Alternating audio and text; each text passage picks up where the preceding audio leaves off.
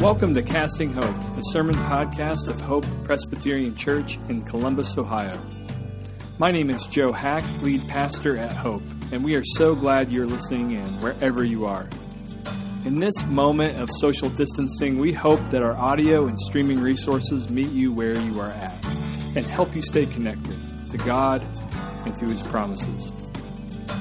Why don't you, if you could, grab a Bible and turn with me to Exodus.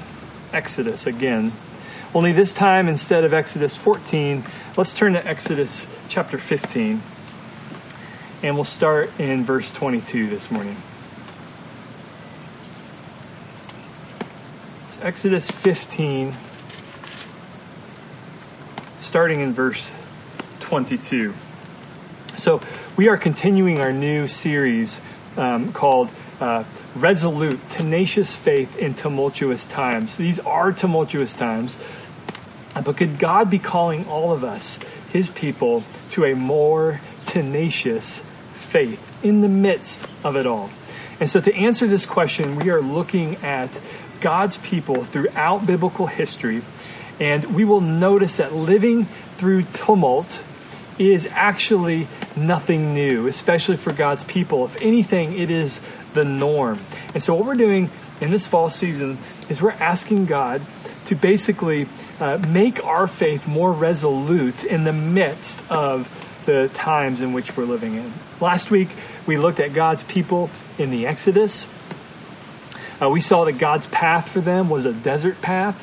And we learned and we processed the reality that often obeying God feels like it's the wrong path. But we also learned that it's the best path. God's path is the best path, even if it's a desert path, because it's where God is. It's the place of God's salvation. This week, we're going to fast forward just a bit to chapter 15, where God's newly rescued people encounter deadly thirst. If last week they encountered opposition from people, this week they encounter opposition from circumstances. And so how do they respond? And what might God have to say to us in this season of thirst? And so I'll read the text and you can follow along. This is God's word. Again, Exodus 15, starting in 22. Then Moses made Israel set out from the Red Sea, and they went into the wilderness of Shur. And they went 3 days in the wilderness and found no water. When they came to Marah, they could not drink the water of Marah because it was bitter. Therefore, it was named Marah.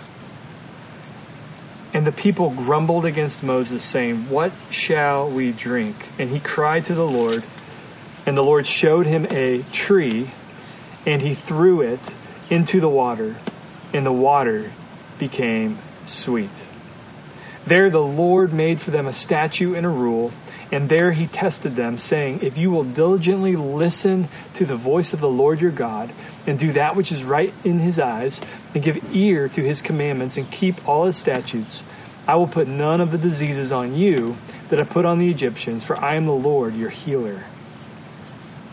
Then they came to Elim, where there were 12 springs of water, and 70 palm springs, and they encamped there by the water. Lord, may the words of my mouth and with the meditation of all of our hearts this morning be pleasing and acceptable to you, our rock, our redeemer, and yes, as we just read, our healer. Holy Spirit, come. And we pray this in Jesus' name. Amen. Well, there's this phenomenon in my life that I like to talk about, and it's called anticipantment. Anticipantment. It's when my anticipation for something is high, but my disappointment of that thing is even higher. And this happens to me probably daily. Most recently, I promised pancakes to my 2 older boys. And let's be honest, I was more excited about these pancakes than they probably were, only to discover that we didn't have the ingredients. See, that is anticipantment. And this happens to us every single day in all kinds of ways. We spend hours prepping a meal only to blow it, and so we end up ordering carryout. Anticipantment. Or maybe there's a lot of people talking about a Netflix show that they love, and you turn it on, and you can't even make it through the first episode. Disappointment. You know what? Maybe even you come to church or you come to the live stream expecting and anticipating a powerful word from God, but it's just not the pastor's week this week. Sorry. All of these are small-scale disappointments, but there are large-scale disappointments too, aren't there? What some therapists call nodal events. These are earthquake events in our life, large-scale events in our lives that mark us like a tattoo. Like Jacob, these events give us a forever limp. So we're not talking about expecting orange juice and getting milk.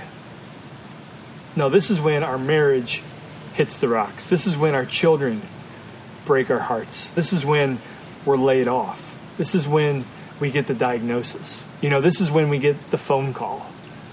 This is large scale disappointment. We expected life to go this way. Instead, it went that way. And we just can't fully recover. And let's be honest, whenever there's a crisis in our life, it is also a crisis of faith. Because if God is in control, then our disappointment with life becomes a disappointment with God. And we will call this divine disappointment. Have you been there? Maybe you're there right now. Maybe you are there this very moment. Well, this is the story of our ancient brothers and sisters in chapter 15 of Exodus. They start off with high expectation. In chapter 13 of Exodus, the text says that they left Egypt in battle formation. They're so confident. They're so confident of God. And then they see God act decisively on their behalf at the Red Sea. And so they sing with this booming confidence in chapter 15. In fact, everything leading up to the passage that we just read is a song. It's a worship song that Israel is singing with booming confidence. But what's the next thing out of their mouths? Well, look again at verse 22. It's complaint and misery. 23 says, when they came to Marah, they could not drink the water of Marah because it was bitter, and therefore it was named Marah, which means bitterness. And the people grumbled against God. That word grumbled, that is divine disappointment. But God has something in store for Israel, doesn't he? As we heard, the bitter waters of Marah do not have the last say. This passage doesn't end in Marah. In fact, it ends in the Oasis of Elim. And so I believe that God has something in store, not just for them, but for us as well. See, God is telling all of us to keep walking, to keep walking. Our story isn't over yet. But how do we keep walking? Well, 2 words I want to think about this morning, and we see it in this text. Grit and grace. God's people keep moving with grit and with grace. Let's talk about grit for a minute. This passage tells us that God's people have a unique calling. Grit, the calling of grit. We keep walking with God and we keep obeying God, even in, maybe especially in, the midst of disappointment. And so first we keep walking with God, no matter the lack or the abundance. They first encounter lack. Notice in verse 22, it says that Moses made Israel set out. In the Hebrew, literally, it's Moses caused Israel to journey. I was preparing this sermon in an outdoor park, and there was actually a personal trainer with some trainees. And so it struck me as I was studying this, Moses made Israel journey. Moses caused them to journey. I thought of this worship trainer making these trainees do their last set. It was agonizing, but the trainer was saying, you have to do this, you have to do this. Come on, let's go. Or the parent making the child do homework. And so Moses is making them go into this desert wilderness. They're called, in other words, to keep walking, even when that means, as we see, 3 days without finding water. And so they're called to walk with God, no matter what, even in lack, but also in abundance. We first see the abundance in verse 25 with the miracle of the tree. Now, your translation might say log, but if you follow the footnote, it's actually literally tree. And I like that. We're going to talk a little bit about that in a minute.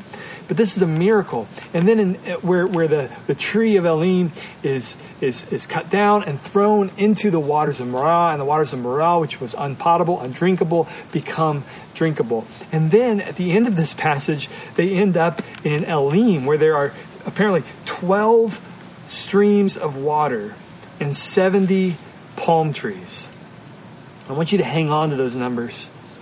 And they encamp there by the water. Now, isn't it fitting that on this sermon about water and the abundance of water, I'm sitting under a pop-up tent with water all over me?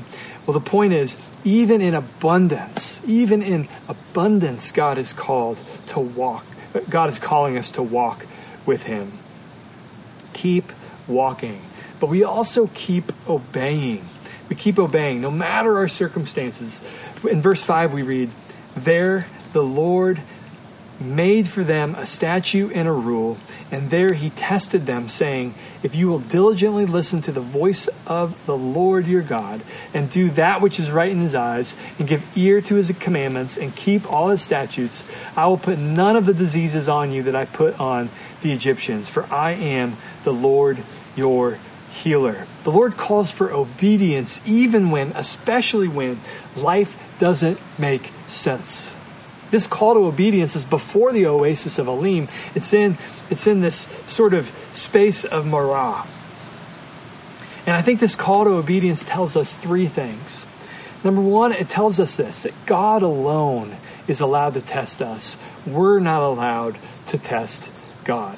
So often we approach God like the Israelites do here with a quid pro quo faith. God, if you give me this, I will obey you in this area of my life. And so we test God. We put our obedience on hold, really, until he proves his goodness to us. Isn't that what we do? But we learn in this passage that God alone is allowed to test us. God alone. He tested them, it says in verse 25. He tested them. The grumbling of the Israelites was them testing God, which was inappropriate. But us being tested by God is entirely appropriate. He often places us in situations and circumstances that will prove our faith, that will strengthen our faith. Think of it like the refiner's fire. What if we viewed this season of life that we're in as a refining season? What if the church is being shaped into the image of Jesus right now as we speak? And so let's give God our obedience. Let's not put God on the dock, as C.S. Lewis put it. Let's give God our obedience so that he can work on us. You know what? I'll never forget the spiritual advice that I heard someone give a whole room full of college students. He said, "Are you feeling spiritually dry?"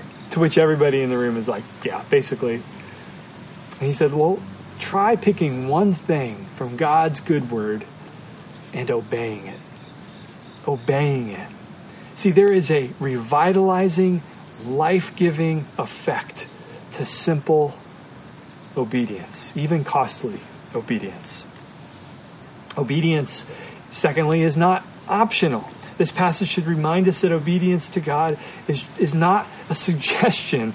The words used here mean unchangeable regulation and authoritative directive.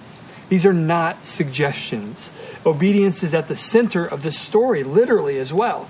You have them moving to Marah, then you have them in Elim, and right in the middle, if we were mapping this out, you would see a big, huge section about obeying God, about obedience to God. God is reminding them and reminding us that obedience to him is what makes his people unique.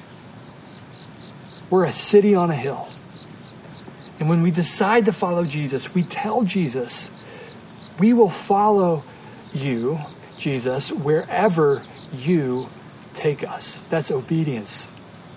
Even when his will doesn't make sense to us, even when his will doesn't make sense to our family or to our neighbors, we simply give Jesus, as Hans Beyer puts it, a blank check, which is freeing and terrifying at the same time. But listen, Jesus is a good king, and obeying him is good. He's the only safe one we can give our obedience to. And then obedience, thirdly, I think we learn from this, obedience is freedom. It's true freedom. Remember, this call to obedience comes right after the Exodus. And the Exodus is all about what? Freedom. And so when God tells Israel to obey him completely in these verses here, to Israel, this is not like a drag. This is not a bummer. This is not a bad thing. This is for them a beautiful thing. It's Israel's privilege and pathway to freedom. See, they didn't think of freedom as a sort of kind of nothing space where you're just free from something. They understood freedom as more than just freedom from. They understood freedom as a freedom to. And because they loved the Lord and because they saw his salvation and his goodness and his presence, they wanted the freedom to obey God. Remember, that was Moses' project from day one. We want free to what? To worship the true God. Theologians and philosophers talk about positive freedom and negative freedom.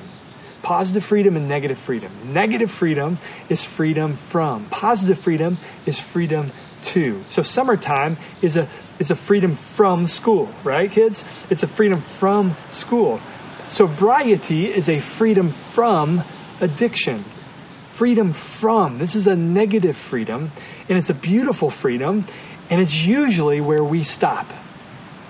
But there's also freedom to, a positive freedom, and this is freedom to do what we are made to do what is God's best for ourselves, and listen, for our communities, for our families, for our friends, for our colleagues, for the common good.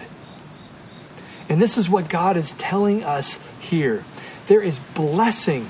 There is deep blessing, he promises us in verse 26. From the healer God. Because obedience to God is how we are designed to live. See, freedom and form are always married. My oldest son, he's learning to play cello for school orchestra. And I was so glad he chose this instrument because secretly I want to play cello. And so from time to time, I'll pick it up off the wall. We have it hanging in place of where my banjo was. And I'll pick up the bow and I'm like, this can't be hard. And I'll start playing. I want to sound like Yo-Yo Ma, but the truth is I sound like an injured sea lion, more or less. See, I don't know how the cello works. I don't know anything about the cello. And so I actually don't have any freedom with it. Those who know how the cello works and have put themselves in the pathways of freedom, we'll call it, and have practiced in those pathways of freedom, which is how the cello works, they have the most freedom with the cello. And that's how the Christian life works too. Salvation is a freedom from and a freedom to. It's a freedom from bondage, bondage to Satan, bondage to sin. It's a freedom from addiction, addiction to self. It's a freedom from eternal separation from God, hell. But it's also a freedom to, isn't it? It's a freedom to love God and love others. It's a freedom to serve Jesus. It's a freedom to lay down your preferences when everything in you wants to do something else. It's a freedom to serve. It's a freedom to obey Jesus. I love how British theologian and pastor Andrew Wilson puts it. He says, there is little point in being free from serving Pharaoh if we aren't also free to serve Yahweh. And he goes on. So Christians aren't defined by the categories of 1789. or 1968, progressive or conservative, left or right. No, we pursue true freedom. Whether this true freedom, he goes on, is from Egypt or the golden calf, whether it's from oppression or from immorality. Knowing that if the Son sets us free, we will be free indeed. See, we need to recover the deep privilege that Israel felt and God's people had back then of having God's voice. Having God's voice for them was having God's freedom. Do you see? We too in Christ are not left to ourselves. We have God's word. We have the Spirit who will make God's word alive to us and empower us to obey it. True freedom. Where the Spirit of the Lord is, there is freedom. What a privilege. Now, in light of this immense privilege, friends, let's not just be hearers of God's word, but doers of God's word. See, God's people have grit. They walk on and they obey, even in the midst of plenty and lack. That's the place of freedom. But let's not get the impression that grit is all that there is to the Christian faith. See, this passage, and indeed the entire Bible, reminds us and proclaims to us that God's people also have grace from God from beginning to end. God's people are formed by grace, God's people are fueled by grace, and God's people are finished by grace. So yes, God's people have grit given by God, grit demanded by God, but we also have grace. First, we're formed by grace. We're formed by it. The entire reason, don't forget, that God's people are walking on the desert path right now as we're reading it is because they have just been saved, not by their effort, but by God's grace. Remember, Moses said, all you have to do is stand, be quiet, and watch what the Lord will do. That is grace. God, from beginning to end, saved Israel by grace. In fact, the entire 10 Commandments in the Old Testament begin with grace. It's called the historical prologue. Before thou shalls and the thou shalt nots, Israel would recite, the Lord your God rescued you out of Egypt. See, what we do is we turn this around. The 10 Commandments themselves say, you are loved and saved and rescued by God. Therefore, look at the freedom of obedience. We flip it around and we say, we need to obey God. We need to obey God in order to get his salvation, in order to get his rescue, in order to get his love. But the Exodus and the greater Exodus of Jesus tells us that God saves us before we even had a chance to obey him. What's that say? That all of life is grace. We are formed by grace and grace alone. Now, God's grace doesn't just form us, it also fuels us. God's grace is not just the entrance into the Christian life, but God's grace is everything in between. Now, we see this grace on display in our text with the tree of Marah. A tree takes forever to grow. Look behind me. Here's a tree. That did not just happen. That took forever to grow. The bigger trees behind me, even more. The point is that God, in advance, planned this tree. And when Israel would encounter these bitter waters of Marah, they cried out, and God gave them the grace that they needed in the moment they needed it. The Bible scholar who I love, Alec Moyer, he calls this providential I'm going to say that again. Anticipatory providence, which is a mouthful, obviously. Basically, he says the remedy has been in preparation long before the need arose, and it's there, ready and waiting. That's grace. God's anticipatory providence. When I was backpacking into the highlands of Sierra Nevada mountains last summer with Joe, who was just on the screen a moment ago, I had a huge problem ahead of me. I just didn't know it yet. See, I was about to walk into a bright white snowscape, which would be fine if we were in Columbus, Ohio, but we were in the high Sierras. I mean, we were high enough, it felt like, to practically touch the sun and not a cloud in the sky. So the sun is blazing. And so what was ahead of me with the snow and the ice and the sun blazing was basically a blinding whiteout. Now, I had glasses, but they were my super cool Ray-Ban Wayfarers that, if you didn't know, do not wrap around your eyes and basically slide down your nose if there's even a trickle of sweat. And so I didn't know it. I thought I had, polarized glasses. I'm good. I look cool. Everything's right. I didn't know it, but I was heading into a disaster. But as we were turning up the corner, walking into the snowland, there were resting right on the edge of the trail these glasses, these sunglasses, these polarized sunglasses that not only were polarized, but complete wraparound glasses. And Joe, he's like, you know what backpackers call that? That's trail magic. Well, I call it anticipatory providence. Without those glasses, I would have been blinded by the sun. It would have been a disaster. See, God's grace is not theoretical. I want you to know this. God's grace is not theoretical. It's given to us in the moment, in real time, when we need it, day by day.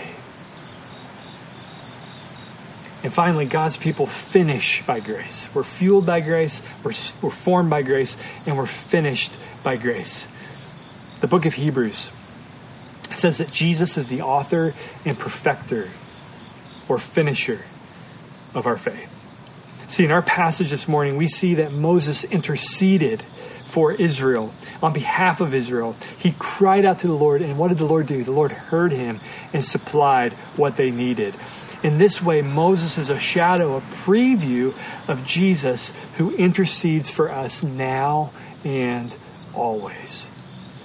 And just as God prepared a tree in advance for his people at Marah, God prepared a tree on Calvary so that at the perfect time, Jesus would die for his people, supplying what we need in this world most. Yes, see, God does demand obedience. We see it here in this text.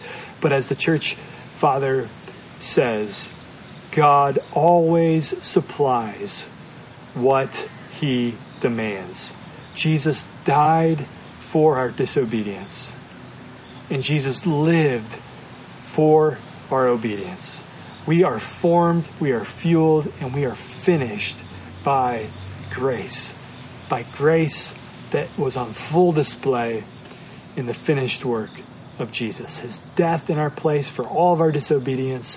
His life in our place for all of the obedience we were called to live. Yes, even called to live in this passage, but failed to do. He lived in that life of righteousness was given to us when we laid hold of Jesus with empty hands of faith. And he was raised for us too, for our justification. He was raised for us so that we have a future hope that everything that's broken in this world, including the ways that we've broken it with our sin, is going to be dealt with forever. We are finished and held on by God's resolute grip till the very end. See, Christians, you have a calling. Keep walking. Walk with the grit that God gives you, but walk with his grace. The Christian life is not grit alone. It's grit flowing and empowered from God's grace. If Christian life was only grit, then we would either be the proudest, meanest Christian on our block, or we would be giving up because we don't have what it takes. And yet, because we're saved and rescued by Jesus, that gives us a boldness and that gives us a humility that marks every true believer. We're humble because we know our disobedience. We're bold because we know that we stand in Jesus. That's your unique calling card these days. Grit and grace.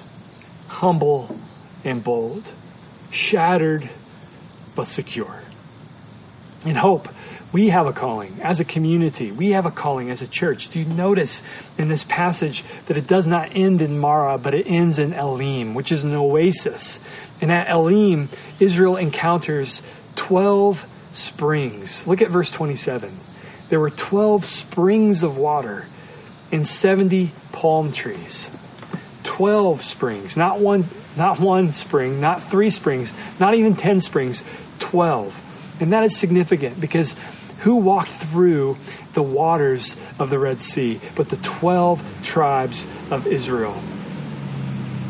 And then it says here that there's 70, not 65, not 70, 78, 70 palms that are being fed by these springs. In Genesis, there are 70 nations in Genesis chapter 10.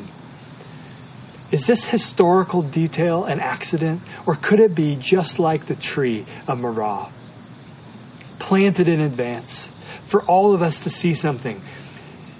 God is saying something here, that God's people have always been saved by water, through water, in order to be water for others. As one scholar puts it, we cross the water in order to become a water source. Israel is redeemed by water so that Israel can give water. The 12 feeding the 70. Friends, we are blessed to bless. We are rescued to rescue. We are noticed by God to notice others. We are loved enemies in the gospel so that we can love our enemies. Hope, we might be on a desert path right now. I think we are.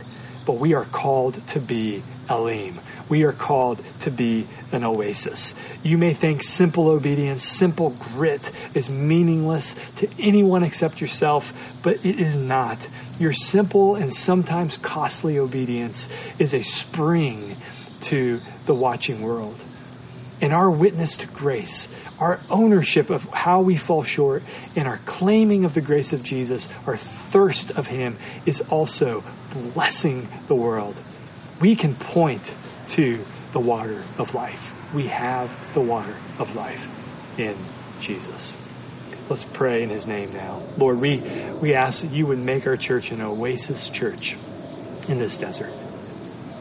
Supply for us water as You did the Israelites at Marah, so that we can in turn provide and point to You, the true water source.